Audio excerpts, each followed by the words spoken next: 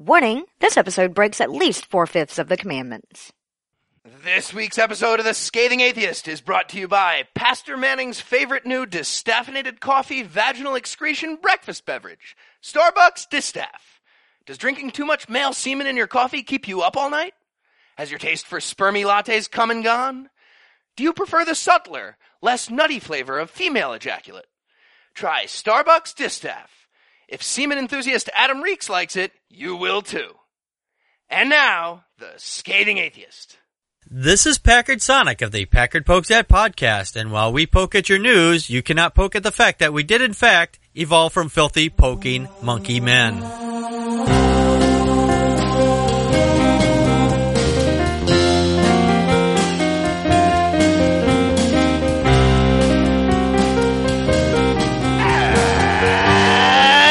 Thursday. It's January 8th. And I'd like to announce a solemn booyah in honor of Stuart Scott, R.I.P.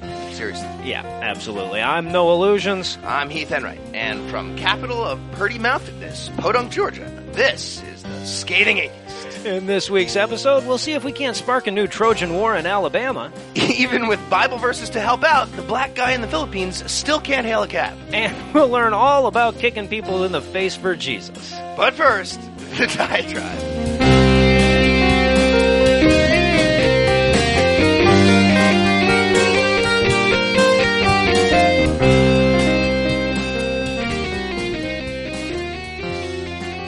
How cynical does an institution have to be before they can look at the death of an old woman as a marketing opportunity? So there's this elderly lady that lives across the street from my sister-in-law for the last decade and a half or so. Doesn't have any family that still comes around, so my sister-in-law largely takes care of her. Takes her to the pharmacy, takes her to the doctor's appointments, had her over for the holidays every year, etc. And I barely know her myself, but she was sort of family, so when she died a couple of weeks ago, my wife and I felt obligated to attend the funeral. And I should note that funerals are one of those places where I basically try to turn my atheism off. You know, I nod along with all the God talk, and I might even say amen when I'm supposed to if I think somebody's looking. This old lady was a churchgoer, so I'm fully anticipating having Jesus forced down my throat like I was the prettiest inmate at a Mexican prison, and I'm ready to take it and swallow. But I don't think anything could have prepared me for the sermon I was about to hear. Wait, I'm sorry, sermon isn't the right word. It's eulogy? No, that's not right either. Sales pitch, perhaps? I don't know, you tell me. The pastor goes on for about an hour. Some 4 minutes of it was dedicated to the woman that we were there to remember. About 2 minutes were dedicated to the fact that she was in heaven now, and the other 54 were about how we could join her there for 2,000 easy weekly payments of $19.99. Now, of course they're going to use the funeral to peddle their wares to some degree, but this motherfucker went so far as giving the address for his church. It's on the corner of such and so-and-so. Just swing by and I can keep you out of hell. Can you imagine that with any other institution? Imagine that you ask me to deliver the eulogy at your grandma's funeral, and about halfway through I just reminded everybody that they can make a per-episode donation to this show at patreon.com/scathingatheist and get extended versions of each episode before they're available to the general public. That's almost a prick move in the middle of this diatribe, let alone at a fucking funeral. No non-religious entity would ever even consider it. Your buddy that owns a bar wouldn't stop in the middle of the eulogy to tell everybody about karaoke Tuesdays and half-price drinks on fight night. You wouldn't let your friend that owns a lawn service stuff business cards in Granny's breast pocket with a take one sign. You wouldn't let your realtor buddy stick an ad behind her coffin at the viewing, but religion doesn't even feel the need to ask permission for this kind of shit. It's just a given. They are going to exploit the hell out of every death they can get their greedy little hands on. But religion wasn't done fucking with me that afternoon just yet, because after we learned all about how our immortal souls were in peril for lack of giving this asshole enough money, we mingled for a bit. And on no fewer than 4 occasions, somebody felt the need to remind me in a hushed tone that even though the pastor was a proper Baptist, the cadaver of honor there was actually a Jehovah's Witness. So all that stuff the preacher said about her being in heaven was wrong. They just didn't have the heart to tell him mid-sermon. Still, they wanted to make it clear to me that I shouldn't go looking for her when I got to heaven, as she would be spending her eternity in the south wing of the afterlife. Wait, no, it gets even worse. I'm in the mingling line or whatever, and as much as I'm trying to avoid it, I end up in a circle with the pastor, who is not going to waste a moment of this chance to sell us some used Jesus. He's got a couple of fish on his hook, and they're nodding along while he explains that you just never know when death is going to sneak up and grab you from behind or from under your bed or something. He actually says at one point, you could get hit by a bus on your way home from this funeral. Now, first of all, what an incredibly fucked up thing to say to a grieving person at the gravesite. What kind of morbid shit colonel would say, well, you're gonna die too at a funeral? But also, why is it always a fucking bus? Why is it that the go-to example of an unexpected death is always getting hit by a bus? Is there some rash of bus-related homicide that justifies this obsession? Are buses God's smiting weapon of choice now or something like the new brimstone? Who the hell gets hit by a bus? Anyway, 90 minutes after it started, it's over, and we're getting back in the car. My wife gives me this, can you believe that shit look? And I can tell that she's somewhere like halfway between being proud of me for not going all diatribe at some point and being a little disappointed that I didn't. Because what should have been a memorial for this sweet old lady turned into an orgy of petty spiritual backbiting. What the funeral probably needed was the atheist to stand up and say, could you guys shut the fuck up about God for a minute so we can focus on the dead person?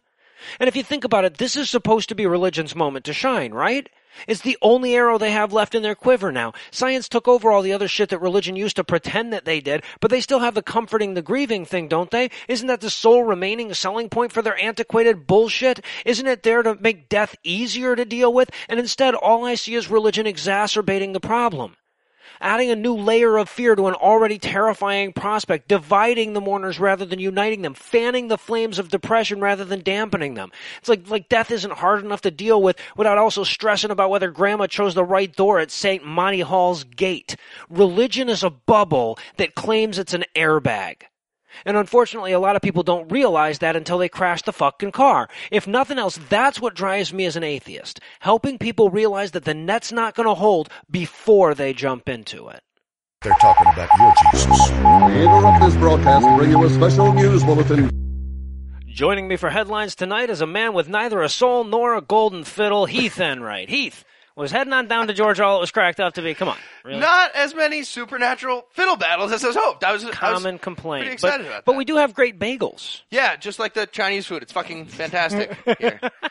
In our lead story tonight from the preemie nuptial agreement file, the Islam-based legal system in Saudi Arabia managed to make Catholicism look a little better, against all odds, when they recently ruled against proposed legislation that would have raised the legal marriage age to 15. Raised. That's, one more time, they weren't allowed to raise the age up to 15. In other words, wow. Islam, as understood in Saudi Arabia, insists that grown-ass men can continue fucking little girls. But you have to marry them. So instead of detestably awful, it becomes God's will. And God's detestably awful will, sure, but I guess God's will nonetheless. Right. Just awful. So obviously, human rights advocates, they've been fighting for years to stop all the state-sanctioned little girl fucking that's going on. But unfortunately for them and the little girls, Saudi Arabia has a guy whose current position is called President of the Supreme Council of Islamic Scholars and Chairman of the Standing Committee for Scientific Research and Issuing Fatwas. Wait, this scientific research and issuing fatwas? Yeah, same guy. That's like being an oncologist and a tumor. It's not funny. It's not funny. That's funny, but it's not God. funny. And since this guy's obviously into the whole brevity thing, he sometimes just goes by the title Grand Mufti of Failed Palindromes, Sheikh Abdulaziz al-Sheikh. Well, that guy is in charge of what Islam means, and his final word on the pedophile marriage thing was a yes. Yes, the holy texts of Islam clearly intended for adult men to marry and sexually violate very young girls. That's right, and the argument is that he's making is that the Quran doesn't say anything about not marrying toddlers. And yes, toddlers. Funny how an argument isn't convincing when you point out that there's nothing in the Quran that says that women can't drive fucking cars. It's almost like a bunch of child fucking misogynistic perverts are cherry picking the rules that allow them to swing their dicks like the emperor's scepter. Weird. It's almost like that, yeah. Sadly, the ruling by Sheikh al-Sheikh wasn't even necessary because there's plenty of theocratic precedent on this already, including a 2011 fatwa by a different extremely powerful cleric who declared that the minimum age for marriage was 0. And that infant baby girls can be married, quote, even if they are in the cradle, end quote. Granted, that's from way back in the dark ages of less than 4 years ago, but still, you can understand the point I'm making. Well, but, back then they didn't know about stuff like Richard III's genome and water vapor on Sirius, so they could be forgiven for raping kids back then in those simpler times. But now we know better, or everybody but them knows better, at least. Right. Everyone else. Okay, and bottom line, this is why we can't have people blindly following the ethics of stupid old books. One of That's the reasons, dangerous. yeah. In the Quran, Muhammad, like the most important guy they have, married his wife Aisha when she was 6 or 7 years old, and definitely fucked her when she was 9 years old. And yeah, if you're not Muslim, you're probably disgusted by this, I right? would hope so. But if, say, Jesus fucked a 9-year-old wife in the Bible, Christian men would be doing the exact same fucking thing. And they'd feel good about it too. What the fuck is wrong with you people? Just realize you're not supposed to do evil stuff by realizing it. It's really not that hard. Right. Should I enslave black people? Should I murder gays with rocks? Should I fuck 9-year-olds? Maybe I should just check some books. No, just don't do that. Just don't do that. You shouldn't have to study for this test. Some things don't require cramming, for fuck's sake. And in It's Adam and Eve, not Adam with his cock in some dude's ass news tonight, tired of hearing about how secular invocations before government meetings were un-American, pro-Christian militia Reverend Matt Trewalla decided to take the lectern and show these people what an un-American invocation looks like. Fantastic. Trewalla has earned national notoriety for a number of virulently anti-gay and anti-abortion statements, including endorsing violence against abortion doctors, unless, of course, they're aborting fetuses which would later grow up to be abortion doctors, in which case he endorses that by default. Technically, yeah. So I guess Montana wanted to balance things out by bringing a Wisconsin liberal in to speak at their government meeting. Is that what happened? Yeah, they figured they'd represent both sides of the extreme wing of their party. Yeah, so that's this guy Trewalla runs what he calls a missionary to the preborn, which I'm guessing includes physically climbing into a woman's vagina and asking the fetus if he has a moment to talk about the Lord and Savior. Which is kind of the literal version of what Christians have been doing for centuries, yeah. And absent a fetus, they'll just chat with a uterus if need be. Whatever. Right. As early as we can. A lot of space in here. You could have 20 or 30 kids out of this thing. You could dugger this thing out. Yeah.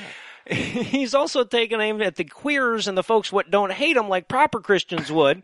He bemoans the failure of parents to hate their gay children on his YouTube channel, calling them, quote, the most base people on the planet to have abandoned every God-given vestige to protect your child from the filth of homosexuality, to blatantly go along with what is disgusting, end quote. I was just giving you the finger while he read that quote. Yeah. Well, look, dude. I find fat people fucking kind of gross, but I don't begrudge them the opportunity to do it. You know, would you equally castigate a parent who doesn't condemn his daughter for fucking the fat guy? Well, what if he's funny? The gay kid. The gay kid. You know the fat guy that's fucking the daughter's funny. He'd have to be to get that hottie. Funny but gay yeah. kid. They don't have provisions. But despite his long record of blurting out shit that would make a Tourette suffer or blush, Montana Republicans decided to invite this blithering bag of shit juice to deliver a sermon at the state capitol. The invitation met with opposition from people who fell left of Fred Phelps on the political spectrum, a group which, depressingly enough, constitutes the minority in the Montana legislature. And in We Ain't Got No Key, but here's the bent coat hanger to the city news tonight. The city of Winfield, Alabama couldn't find anybody that existed who wanted their shithole, so they gave it to God. Winfield, I just got that. known internationally as the gateway to Tupelo via I-22 West, is a forgotten wasteland of about 4,500 people who share, I'm guessing, 14 surnames max. Mayor Randy Price had what he's pretty sure was an idea a while back when reflecting on the general badness of stuff, and decided to take action by pushing the local city council to hand the deed of the city over to Jesus' daddy. This actually happened. They actually also gave him electric company, waterworks, and all 4 roads. In return, they might eventually get the get-out-of-hell-free cards. Not a smart trade. Not at all. Yeah, I get the impression that they don't do smart when they do trades or other stuff. It's all about the oranges. Okay, let me back this up by continuing to tell this exact same story. So, at the mayor's behest, a recent act by the city council symbolically declared Winfield to be, quote, a city under God, end quote, and additionally that the city belonged to God and that it acknowledged him. Implied in the statement, of course, was the collective desire of the city to not get brimstone to death when God smites all those queer-loving baby killers in the rest of the country. So, right. Clearly. And that might be the dumbest part of the whole plan. Like, there's an omnipotent God up there saying, oh, thanks, Winfield, whatever fucking state. Now I own the entire universe plus your shitty town. Right. Fantastic. Right. I'll be sure to brimstone around you guys. By the way, it's going to be next Tuesday, so invite all the good people that day, and I'll brimstone around you. Now, according to an editorial in the Marion County Journal-Record, the newspaper of some note, the action is perfectly acceptable because, quote, if our coins can say, "In God we trust," we also see no harm in acknowledging the Almighty at Christmas. But they can't say, End quote. And say what that. the fuck does that have to do with... So, just to be clear, they're justifying the completely unrelated, non-contentious thing that nobody gives a shit about by pointing out to another unrelated, contentious thing that people do kind of give a shit about, sort of, that's of dubious constitutionality to begin with. Yeah, we still got de facto segregation anyway. Was slavery really that much different? Exactly. Really that much more? And in case you were left thinking that this newspaper needed a whole sentence with multiple clauses to fuck up the English language, they added, quote, "We think that the whole fuss about cleaning God from the specter, of public service has been much ado about nothing," end quote. That's spector, by the way, with an O, so not even a fucking word. The red squiggly line means it's not a word. It's like the neologism of somebody hoping you won't challenge them in Scrabble, or the phonetic spelling of a drunkard addressing Inspector Gadget on a first-name basis. Now, if I had to guess, I'd say they were trying to say sector, but it's also possible that these nincompoops think that some atheist hired Pete, Ray, and Egon to go after the Holy Ghost. So I'm going to withhold judgment for the time being and just report it as it's written. And in Christian Scienceology news tonight, over the last few months, Pope Frankie Four Fingers made a noble, albeit feeble, attempt at embracing science-y stuff like the Big Bang and evolution. So he thinks all those things are consistent with Catholic God, who just happens to create Big Bangs and evolutions all the time. So that made conservative Vatican wranglers cringe a little bit. It's not that big of a deal. You know, lots of Catholic people probably already saying this. But then he crossed the line and hinted that the global climate change conspiracy might just be scientists all agreeing on a true thing. And that's a slippery, logical slope. Got a lot of angry, stupid people. Well, no, yeah, because wait a minute. Because if the Earth is getting warmer and it was uncomfortably cold where that dumb guy lived yesterday, then why are there still monkeys? Great question. Checkmate. Let's, so losing the Pope from your side of the argument about science shouldn't be that crucial, but it was, of course, a disaster for Fox News. And it led to their special report correspondent, Doug McElway, suggesting last week that Catholicism is aligning with radical liberals who support population control and wealth redistribution. So, horrible thing. Now that we finally have papal backing, we can finally get condoms and taxes to finally happen. Right. Fox News once again exposes our plot. Unbelievable. Yeah, funny how much less nefarious it sounds if you're not trying to make it sound nefarious. I think what we need to do to get around the Fox thing is a better encryption. Stuff that Fox News can't read, like formal logic in the metric system. You know? Now that I think about it, by the way, if ever there was a pope who might get yanked off stage as he started to roll a condom onto a banana, it's Frank the Tank. I cannot wait for that. That might happen. It's great visual. But more importantly, bigger picture, isn't wealth redistribution pretty much the entire message of the Jesus guy? So if you're Catholic and, tying off a condom isn't the same as strangling a newborn baby to you, you're almost certainly closer to liberal than conservative when it comes to American politics. So, vote better. Right.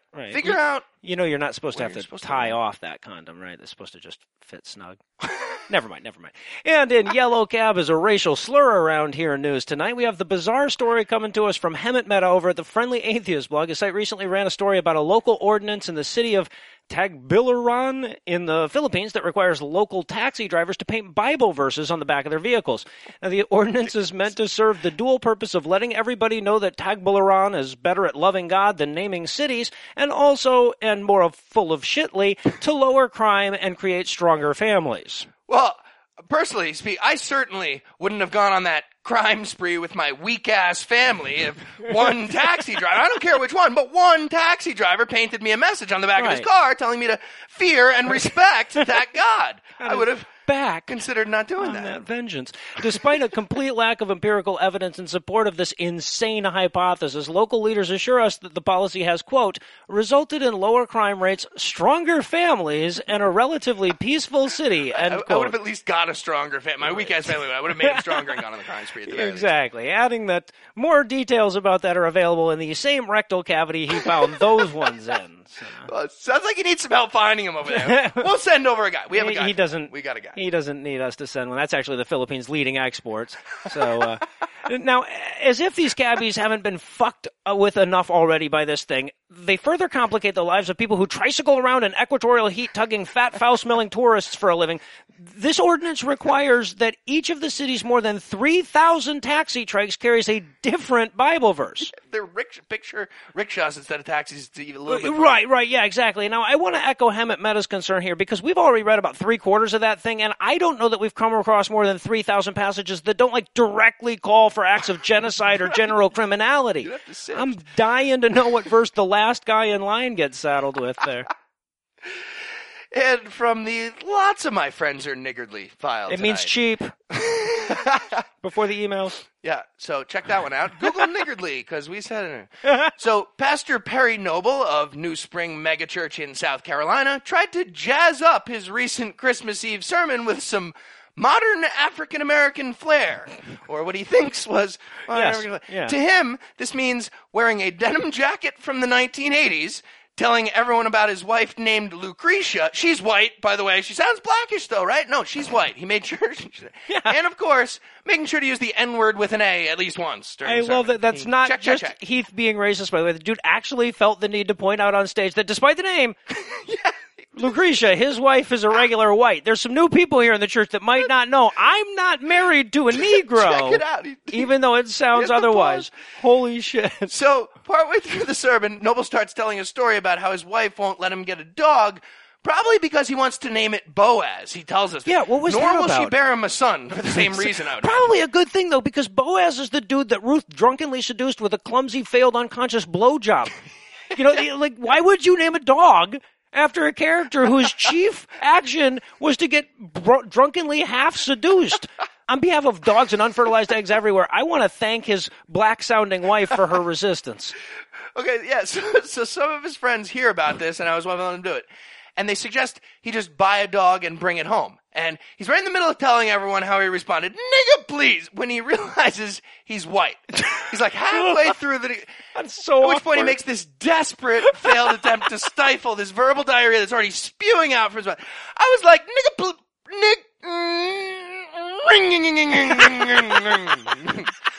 Awkward pause continued. And we're back, and I definitely never said nigger. That was a chainsaw, and we're moving on with the sermon. Oh my God, as I'm watching the video, I'm like, when he stopped and realized, I half expected him to pull the whole, like, what's that over there, Gambit? You know, just run off stage. I was never there. I was home eating this cereal all night. Now, despite an unmistakable video recording of this guy accidentally falling into his normal, everyday, hanging out with white friends, N-word using speech pattern that he clearly has, the church decided to release an official statement that calls into question the veracity of video evidence as a medium in general. Right. Quote, "In regards to your question about the N-word," obviously they got a lot of questions about this, so at least one. So. In regards to your one person's question about the N-word, he did not use that word in his message, and what you perceived as him doing this was a matter of words getting jumbled, as can happen with anyone who is speaking. End quote. While we're at it, despite video evidence to the contrary, he's also rather svelte. He's not the pasty fat ass that he looked like on that video. He's good-looking bronzed Adonis. That was just, light rays getting jumbled. Right. So which words and syllables do you think he accidentally jumbled into using the N-word by? Right, nig and god. I know, for me personally, I have trouble with eggnog. Sometimes I'll say nigger eggnog by accident. Usually I just say it regularly. Once in a while, nigger eggnog. It's hard to say without eggnog. Well, Nigger eggnog. I guess it's too late to kick it over to Lucinda before it's too late, but we'll hand it over to my lovely wife anyway. A man wrote the Bible. A whore is what she was. If it's a legitimate rape, It makes you a slut, right? Cooking can be fun. Hey, I'm proud of a man. This week in misogyny. I'll be the first to admit that some acts of sexism are so subtle that a person can be forgiven for not even realizing that they've said or done something sexist. Some amount of sexism is innate in both men and women, and it can really be difficult to examine one's own actions through the eyes of another. But then there's these other acts of sexism. The ones that are so insane that you could only miss them if you handed the reins of your morality over to people who still feared sea dragons. For example, take the recent story of yet another flight being delayed by a couple of ultra-Orthodox Jews that refused to sit next to a woman. Now, this one only delayed the flight for 30 minutes, which is certainly better than the 11-hour delay we discussed on this segment before, but still, how does it take 30 minutes to tell these assholes to get out and walk? Imagine if a bunch of women got onto a plane and delayed it for hours because they refused to sit next to Jews. I'd like to think that the airplane would tell them to go fuck themselves, which is exactly what they deserve. Airlines like El Al, which deal with a lot of Orthodox customers, have been called upon to create a vagina-free zone that these pricks can buy their way into. And while this is being promoted as a way to make the boarding process easier for everyone, it's hard to imagine an airline that dealt with a lot of racists creating a whites-only section to accommodate them. Bigotry should be the bigots' problem. And speaking of bigots and problems, our next story takes us to the mythical land of Fox News, a fantastic world where Muslim Kenyans run the government, atheists are napalming nativity scenes, and the only stable currency is free-dried legumes. And I apologize for getting to this one a bit late, because when Fox News runs a segment with men giving dating advice to women, a red phone should really ring in my office and a Lucinda-shaped light should shine in the sky. But alas, I missed it when, on New Year's Day, Fox and Friends decided to pluck some advice from a female obedience manual called Single Man, Married Man. Apparently, the advice in the book all boils down to forget about all the you stuff and worry about sitting down and shutting up. And as the host is spouting all this shit like cook him food and rub his feet, the other panelists are falling all over themselves to explain that their wife is one of them good sitting down and shutting up types. So let this serve as a warning to women everywhere. If you're subservient, you might wind up married to an ingrown testicle hair like Peter Ducey. And finally, in what may be the quickest turnaround in the history of This Week in Misogyny, author Susan Patton, also known as the Princeton Mom, was back to offer more great advice, also on Fox and Friends. She was asked if it was going too far to teach kindergartners about rape prevention, when she explained that too many people blur the line between rape and just regular old bad manners, like using the wrong fork to force into someone's orifices against their will, perhaps. She went on to explain that all of sex ed should be removed from schools and replaced with manners. Quote, you don't touch somebody, you don't want them to touch you, you tell them not to. End quote. So, yeah, why bother preemptively telling people not to goose your tits or stick their fingers in your ass when you can just as easily tell them after the fact? Look, you vacuous bitch, the correct answer here is yes. Of fucking course you should teach kindergartners about bodily autonomy, because sometimes kindergartners get raped. You're a Catholic, you should know that. You've certainly financed it. Anyway, that's all I've got for you tonight, so until next time, I'll hand it back to Noah and Heath. Thank you, Lucinda. And in rear-naked choke in a non-gay way news tonight, the website The Conversation ran a recent expose about the rising popularity of MMA fighting in churches, arguing that turn the other cheek might have been an admonition to kick asses in a symmetrical fashion. As many as 700 churches in the U.S. alone are inviting mostly naked men to roll around on a mat for the viewing pleasure of their definitely heterosexual parishioners. I can't wait to walk past the church and hear John Kreese yelling, "Queers do not exist in this dojo!" No, sensei! It's not far off. They're using slogans like Jesus didn't tap, as though the Romans had a tapping out of being tortured to death policy. And groups like Extreme Ministries, no E because they're cool like that, teach us that Jesus wasn't a pussy and that God prefers manly men who punch shit. Don't use vowels. Any credibility this movement might possibly have gained was siphoned off immediately when disgraced former megachurch pastor Mark Driscoll endorsed it, saying, quote, as a Bible teacher, I think God made men masculine. Men are for combat, end quote. And lest anyone mistakenly think he wasn't endorsing men telling the women folk what to do, he added, quote, men are made for dominion, end quote. Dominion? Really? Yes. Quick dictionary review. Please. Having dominion means, like, sovereignty and complete control, with definite connotations of plantation owner. That's in it, for sure. So, pretty much anyone using the word dominion like that is an enormous asshole and or illiterate. So he is an example of probably both. Likely yeah. both. And in Who the Hell Has a Woodshed news tonight, Anal P-Robes is at it again. The dotriacontagenarian host of the 700 Club was responding to a viewer's email that lamented her pot-smoking, Jesus-doubting grandson who would always fuck up Christmas by gagging when she shoves her religion down his throat. Robertson hesitates only long enough for the animatronics on his jaw to kick in before recommending that she take him out behind the woodshed, which is an old fucker euphemism for a good old-fashioned beating the shit out of him. Or just teach the kid to, loosen his jaw and relax the esophagus. Has he never been to a confession before? It's It's like brushing your tongue. It's easier if you don't fight. Anyway, Robertson explained that these non-Christians who are too small to fight back should have Christianity beaten into them until they, quote, understand the blessings of discipline, end quote.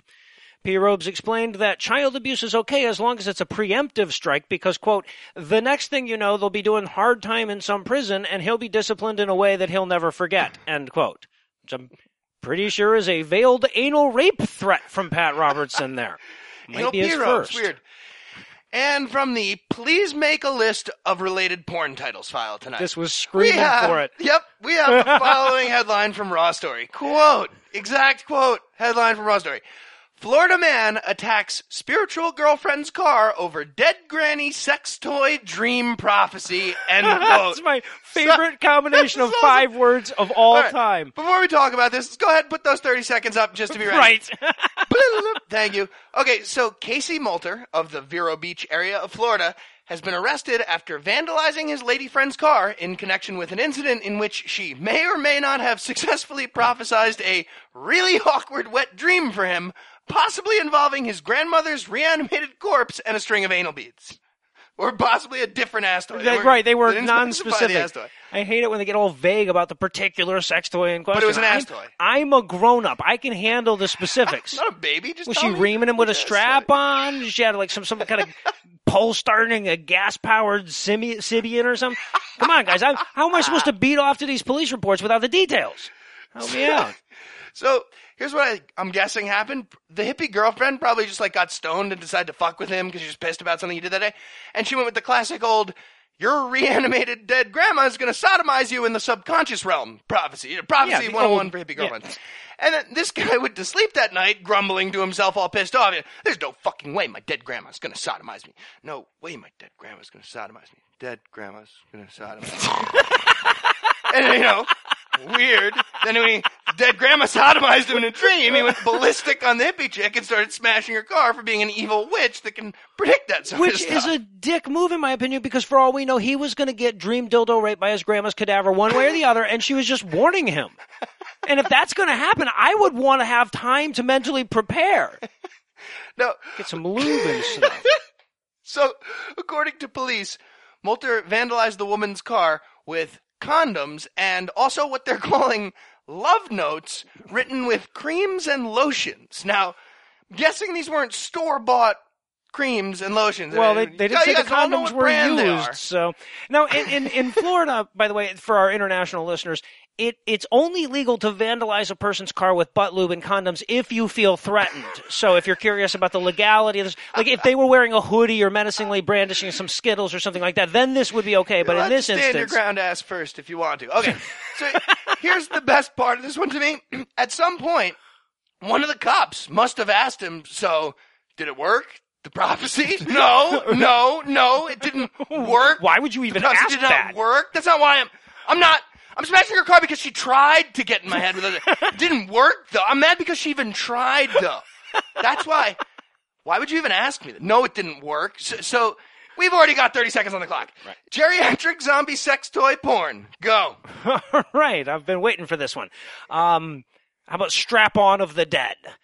Where's the zombie? Because she was an old lady. So it would be the old lady from that old commercial. I like this idea, the geriatric claptrap strap-on. Exactly, yeah. Strap on, claptrap. All right, what about the quick and the undead? Post-mature ejaculations. Nice. Maybe the clamps on Gramps' tramps. We didn't specify the sex toy. It's like the tail of a cripple's nipples. About the AAR peep show. Cocktails from the crypt with Grandma's boy toys. How about back in my day of the dead? Brains, pains, and varicose veins. Varicose veins. Do you think old dudes have varicose dick veins? Oh, God. Yeah. For her pleasure. Oh, God. Maybe I could have done without that. Mental image there. Appreciate that one. I've also got one for the soundtrack here. How about the grandmamas and the papas? Wet dream a little cream of Meemaw. Oh, nice. Works everything in there. How about before and after? The Last Gramarai? You don't even want to know where those nunchucks have been.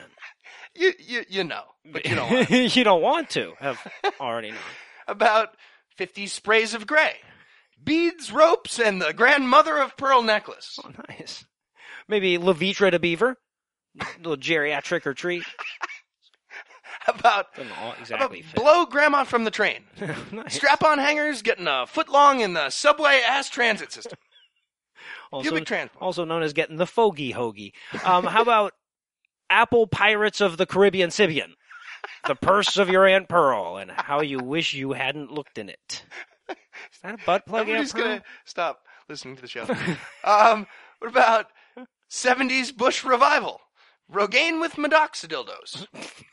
50 braids of gray. Like a Rasta. All right, no, I fear this one looks better written out than it'll sound. But how about the Hoary Rocker Picture Show? Sweet Transgenerationals. Hoary as like H-O-A-R, like with gray hair, and they're on a rocking Let's chair. do the time warp again. How about senior citizen canal beads? Friends with Medicare benefits. Wait, are you saying Medicare covers anal beads? Wait, okay, I need to double check my policy now that you mentioned that, so we're going to have to close headlines there. Heath, thanks as always. Jumanji! When we come back, we'll look back over the Old Testament and ask ourselves what the fuck we were thinking in the first place.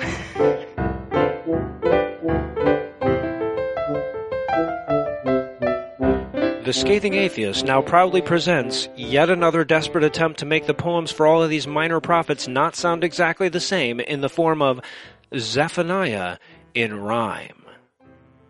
There's too many books in this thing to keep rhyming. Let's face it, I've done this shit 35 times, and it's not like these prophets are saying new stuff or I'd find a new angle and not have to suffer. But it's just repetition. Take this one, Zephaniah. If it was longer and weirder, it would be Jeremiah. If it was shorter and clearer, perhaps Obadiah. And if you ate some more mushrooms, you've got Zechariah. The point is, it's pointless to look for new angles. The nations all fall and the people get mangled. The foreigners suck, and God's going to kill them with a plan convoluted compared to Bond villains. Assyria, Moab, Egypt, and Tyre, he'll flood them and shut them and set them on fire. He'll bury the people all the way to their necks and slap them around with his almighty dick. But if you're good and you do what the rabbis declare, your lives and your families just might be spared. But if you want to be certain, make sure you give something succulent, juicy, mature, and Perev to the temple and Levites residing therein, so the good Lord will spare all your farmland and kin. And if you choose to ignore us and wallow in sin, he might make you read Zephaniah again.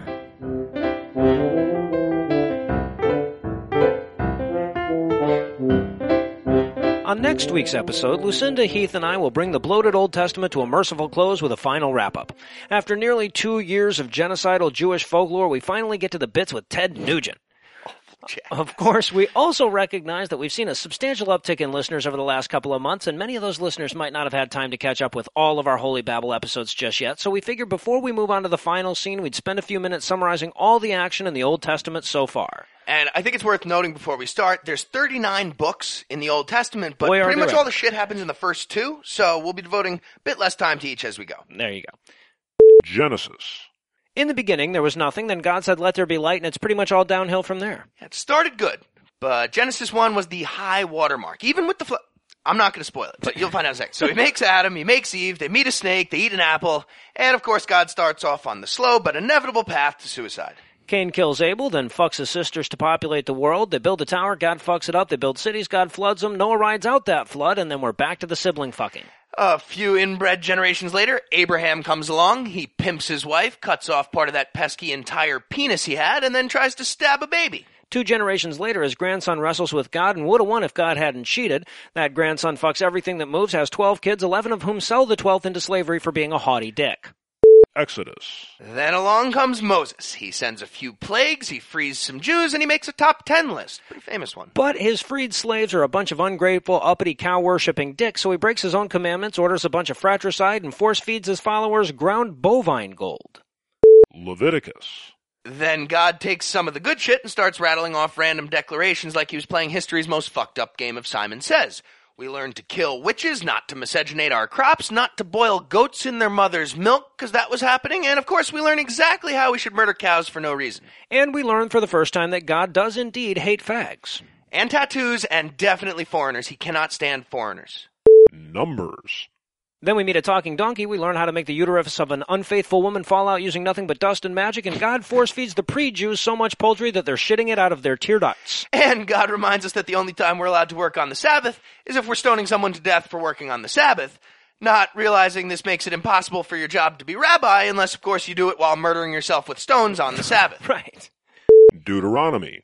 Then we settle into what the Old Testament is best at, repeating itself, and detailing all the horrible shit God plans to do if you piss him off. We also learn in a surprise twist that God was fucking with Moses about the Promised Land thing and kills him right before they get there instead, like a cop who was just about to retire. Joshua. At which time Moses hands the reins over to Joshua, who is such a badass he can kill a whole city with his trumpets. And Joshua goes on the first of many biblical uncut penis envy ethnic cleansing operations to eradicate all the subhumans that dared to live in the place that the pre-Jews wanted way before they got there. They kill all the Amalekites, most of the Canaanites, most of their pets, and everybody in Jericho except for a hooker and her friends. Judges. Then we meet a series of forgettable leaders before we finally get to Samson. He rips a lion to shreds, eats some honey out of it, and kills an army with some random detritus. But after a shitty haircut, he gets so depressed that he pulls a building down on himself. Which would have been the most fucked up part of the book if some guy hadn't later decided to chop his recently raped-to-death concubine into pieces and FedEx chunks of her all over the kingdom as an ethics lesson. Ruth. Then we meet Ruth, who drunkenly seduces Boaz by sucking him off in his sleep. 1 Samuel. Meanwhile, the Philistines steal the Jews' magic ark and succumb to the curse of the were-tumor. Then we get over this judge crap and get to some proper kings. God is all-knowing, so he knows David will make the best king, but he chooses Saul instead, because his finger had already touched that piece. Apparently, yeah. David proves his valor by killing some dude with a rock from a distance and shredding a harp like a biblical Andreas Vollenweider. Not to mention being so deft with a sword that he can alter your clothes while you're shitting in a cave without you even noticing. 2 Samuel. So he beats Saul and becomes king and fucks everybody, probably including Saul's son Jonathan. But definitely including Uriah's wife Bathsheba, who David had killed so as not to complicate the adultery. Yeah, the husband, not the wife. Basically, if he's not fucking you, he's hiring somebody to kill you and devastate your lands. 1 Kings. Then David dies, his kids fight for a bit until Solomon comes out on top. Now, Solomon's really wise because he knows that moms don't want their babies cut in half, so he gets a lot of money. And then he builds a palace out of gold-plated diamonds. And there were some other kings, but there's no way we're fucking rehashing all those stories. Besides, are they not written in the annals of the kings of Judah, which you were all supposed to read? Apparently, that's required shit. 2 Kings. And then along comes Elijah and Elisha, both of whom part seas like Moses and fuck dead kids back to life, but only one of whom summons bears to kill people for making fun of his head. Then we meet some other legendary kings with household names like Jehoahaz and Azariah, most of whom are completely evil as well. 1 Chronicles. Then the Bible just repeats half of the shit that we just read in Judges, Samuel, and Kings. 2 Chronicles. And then it repeats the other half. And then Nebuchadnezzar came in and went all Assyrian on that ass. Ezra. Fast forward a generation or two, and Cyrus the Great lets the Jews go, so they decide to rebuild their awesome temple again. Which was going swimmingly until the Jews started fucking foreigners. Nehemiah. Then they rebuilt the wall around the city. Which was also going swimmingly until they started fucking foreigners again. Classic mistake. Esther. Then we meet Esther, who steps in to work the king of Persia's dick when his other wife refused to fuck a cucumber for him at a dinner party, which was embarrassing. It's an awkward moment for everyone. I can imagine. But she's secretly Jewish, which the king doesn't find out until he decides to kill all the Jews, so he changes his mind at the last minute and tells all the Jews to kill all the Jew killers. Job. Then Satan bets God $50 that Job will stop being pious if God gives him boils and kills all his kids. Tough way bet. to make $50. Psalms. At which point the book takes a hard left from somewhat linear storytelling while we suffer through 150 verses of poems that read like God just dumped his junior high girlfriend. Proverbs. And just when you think the book has no wisdom to offer at all, you get to Proverbs and continue thinking the same thing. Right, exactly. Ecclesiastes. Then there's this weird little hiatus where nobody's getting massacred and God isn't being an asshole, and but for a bit of sexism, you have this strange little oasis of generally moral stuff right in the middle of an otherwise genocidal book. Huh, weird. Song of Songs. But before we get back to the rape and murder, we take a break to watch a young couple fuck for a book. That was nice. Yeah, it was good. Isaiah. Then we move on to the prophets, which are basically 17 books of the same morbid shit with varying levels of insanity. Isaiah gets the apocalyptic ball rolling with prophecies about the destruction of Moab, Tyre, Egypt, Assyria, Damascus, Babylon, and Earth in general. So that's exciting to look forward to. Jeremiah. Then Jeremiah risks life and limb to reiterate the Old Testament's core message. People who are different than you are abominations that deserve to die. Lamentations. We piss and whine about the fall of Jerusalem alphabetically. Ezekiel. Then Ezekiel shows up, flies away in a spaceship, and it gets so insane by the end that the lyrics to Horse with No Name make sense in comparison. Daniel. Daniel comes next and spends 12 chapters cementing an enormous lie about how he beat up a bunch of lions with his penis. Hosea. And as if those guys weren't minor enough, we move on to the minor prophets, a series of pointless afterthoughts that the Jews added on so that Stephen King couldn't out-word count them later. Starting with Hosea, who demonstrates how fucked Israel is using a well-crafted spousal abuse analogy. Joel. Promises some locusts. Amos. Warns everybody that God's gonna go Cleveland steamer on Judah really soon. Obadiah. Is also a biblical prophet, I guess. Jonah. Gets thrown onto an Assyrian beach by a fish with a vomit cannon. Micah. Presages the sequel. Nahum. Dances on the graves of Nineveh. Habakkuk. Points out the problem of evil, and then God just tells him to fuck off. Zephaniah. Also says words. Haggai. Hosts an episode of Extreme Makeover Temple Edition. Zechariah. Eats enough peyote to understand Hunter S. Thompson. And finally, Malachi. reminds you that your immortal soul is quite lovely and it would be a shame if anything was to happen to it. And that's it. So if the Jews are looking to save on printing costs in the future, feel free to co-opt this summary you just heard. Yeah, you can use it. And if that was still too much, by the way, here's a summary of the summary. God made humans. God told them what to do. They didn't do it. God killed them. Rinse, repeat.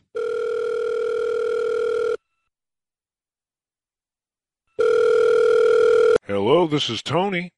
Tony, hi, this is Mark Culligan. I was in there last week with my wife. Mark, so good to hear from you. Hey, how's that new Christianity working out for you? Well, Tony, I've got to be honest. It's not working out as well as I hoped. My wife and kids and I, we've been trying to pray away Grandpa's cancer all week. It just doesn't seem to be doing a damn thing. Are you being penitent? Yeah. Are you humbling yourself sufficiently before God? Yeah, we're doing that. How about the hand thing? Are you doing the hand thing? Palms together, on our knees, humble, the whole nine, yeah. Well, I guess Grandpa's cancer must just be part of God's plan. But when I was in the showroom, you said that we could pray away diseases with this stuff. Well, some diseases, not all diseases. Well, but we tried it on my wife's ingrown toenails and my erectile and on my sports hernia, and it didn't work on those either. Well, the curing diseases thing, that's more like a figure of speech than a statement of the religion's actual capabilities. You gotta read the fine print.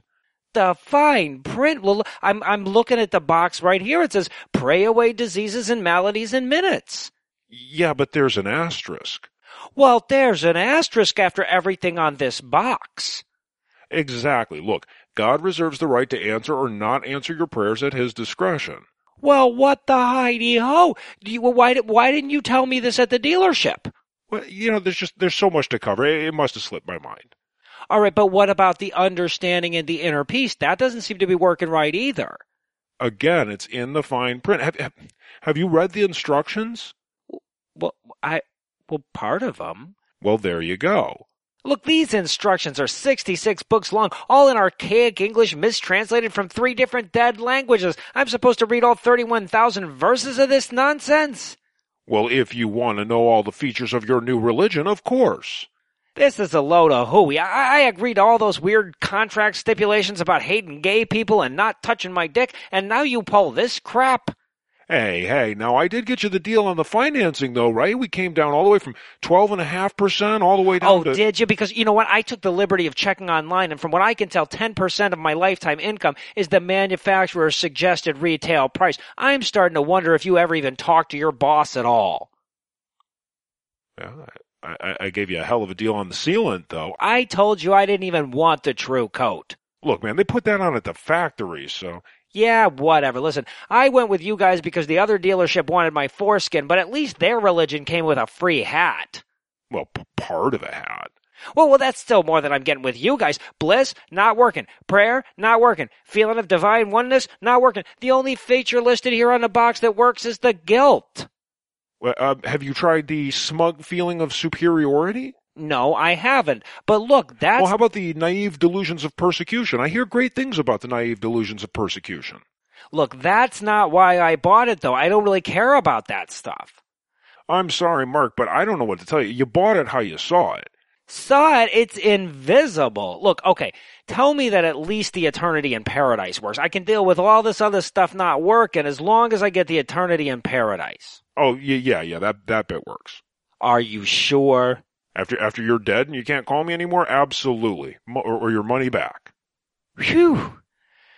Well, that's good to know, Tony, because I got to be honest with you. For a minute there, I was starting to think that this whole thing was a scam. It's time for the part of the show that comes next, listener feedback. This is the part of the show that affords us an opportunity to fuck up regularly, comfortable in the knowledge that it'll just make this segment easier to fill. Speaking of which, our first message comes from Jeremiah.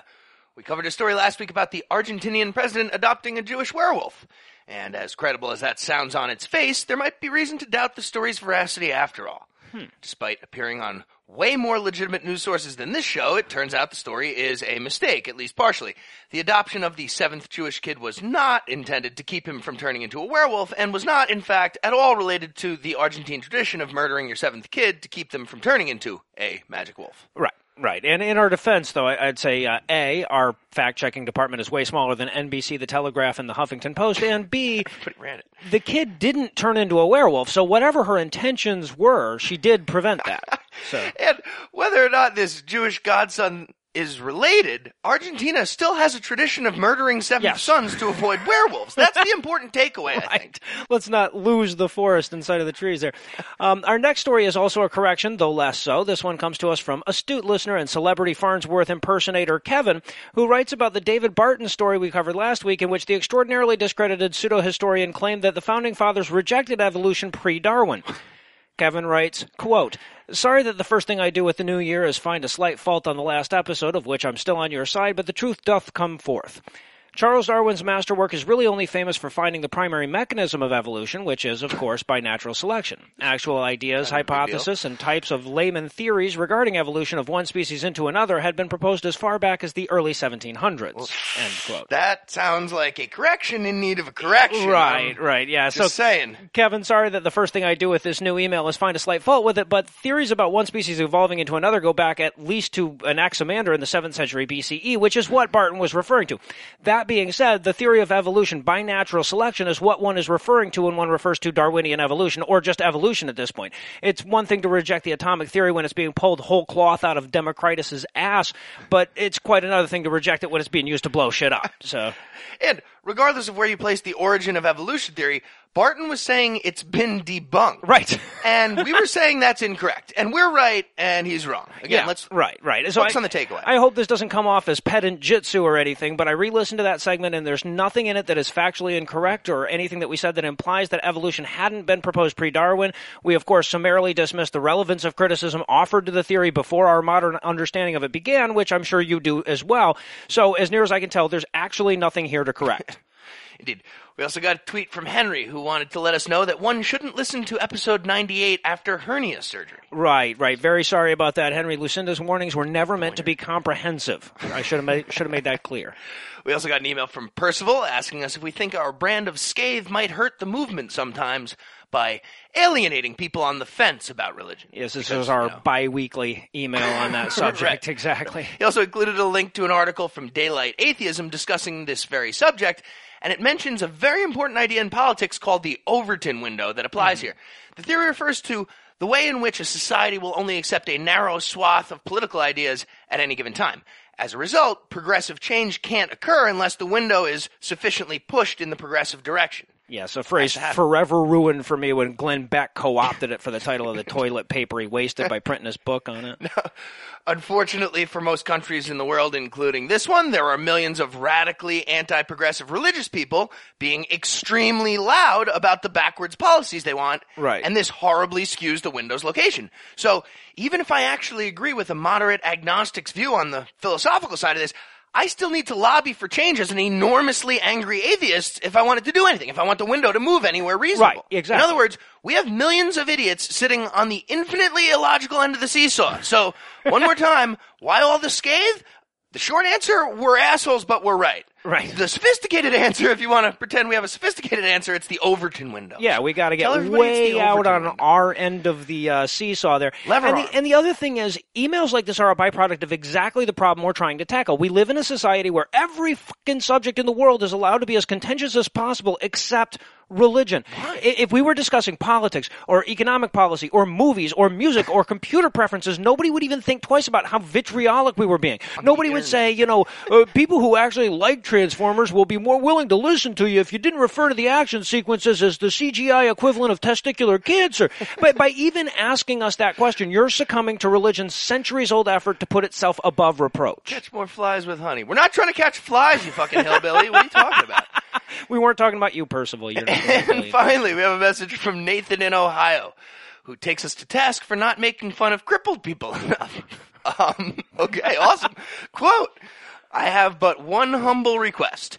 You guys need to find a way to insert a decent handicap joke into your show. I've been in a wheelchair since I was 3 years old, and I've always said that the best way to deal with tragedy is to laugh in its face.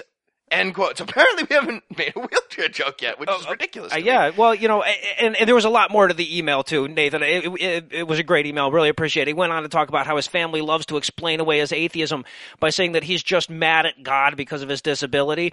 And that one always strikes me as strange because what they're saying is that if they were in your wheels, they wouldn't believe in God. So what exactly are they admitting? Stupidity. They're admitting stupidity. So, upon realizing that we've been seriously missing our handicap joke quota and that churches are having trouble bringing in the lame, we want to kill two birds with one stone, so we're going to offer up our top 10 Christian outreach slogans for recruiting people with disabilities. All right. Number 10. Jesus can fix that shit, yeah. Number 9. Jesus. His ideas were so good, his blood has legs. Number 8. Think of it as retroactively granting you a lifetime worth of prayers for good parking spots. Number 7. Jesus can fix disabled people, the lame of God. Number 6. All right, just the seeing eye dogs get to go to heaven. We'll make an exception. Speaking of blind people, number 5. Amazing Grace once saved a wretch just like Just you. like you. Give it a shot. What could it hurt? Number 4, because Jesus will probably rise again before you do. Number 3, since you can't walk through the valley of the shadow of death, you're going to fear no evil. Right. That's a good thing.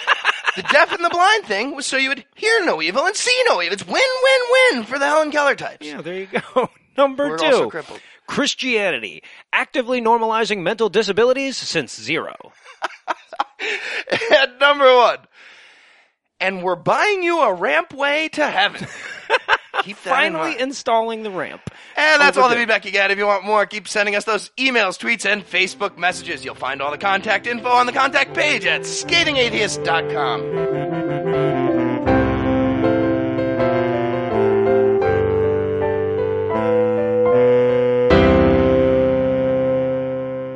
Before we upend the bottle tonight, I wanted to apologize if this episode sounds a bit echoey or if there are issues with the sound quality. We just moved into a new house and the damn thing is cavernous. We're working on soundproofing our new studio, but we're not there quite yet. Should be back to normal by the next episode. Also, while I'm apologizing, I want to apologize for all the massive fuck-ups with the RSS feed last week. Apparently, when you click next on Libsyn's calendar in December of 2014, it assumes that you mean January of 2014.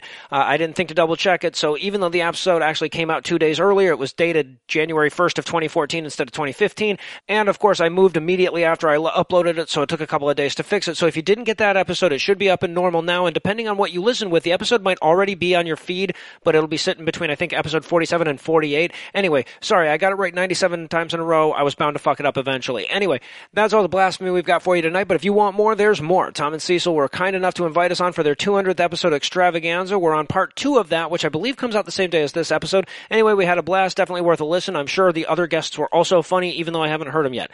Obviously, I can't shut it down without thanking Keith Enright for the enormous role that he plays in making this show happen week after week. I need to thank the lovely Lucinda Illusions for carving out some time for us once again this week. I also want to thank Packard Sonic from the Packard Pokes At podcast for providing this week's Farnsworth quote. I haven't had a chance to check out his podcast with the move and all, but I've heard really good things. If you want to find out for yourself, we'll have a link on the show notes for episode number 99. But of course, most of all, I need to thank this week's most enviable bipeds, Amanda, Wayne, Daniel, Ryan, Derek, E. Renee, Lincoln, Colin, Dusty, John, David, David, James, Tor, Paul, Travis, No Religion Required, Michael, Jeff, Stephen, Lars, Daniel, Dean, and Adam.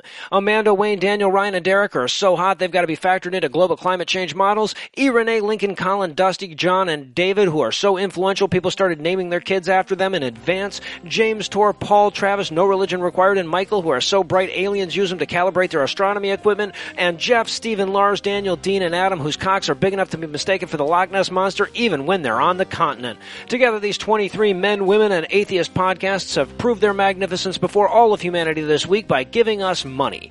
Not everybody has the might, intellect, and superior genitalia required to give us money, but if you'd like to join their ranks, you can make a per-episode donation at patreon.com/scathingatheist, or you can make a one-time donation by clicking on the donate button on the right side of the homepage at scathingatheist.com. And if you'd like to help, and I'm crazy if I think you're going to pay for free dick jokes, you can also make a big difference by giving us a phenomenal review on iTunes or your podcast rating vehicle of choice. And don't forget to check out our show on Stitcher, the superior way to listen to this podcast whilst simultaneously improving our Stitcher rank. If you have questions, comments, or death threats, you'll find all the contact info on the contact page at scathingatheist.com. All the music used in this episode was written and performed by yours truly, and yes, I did have my permission.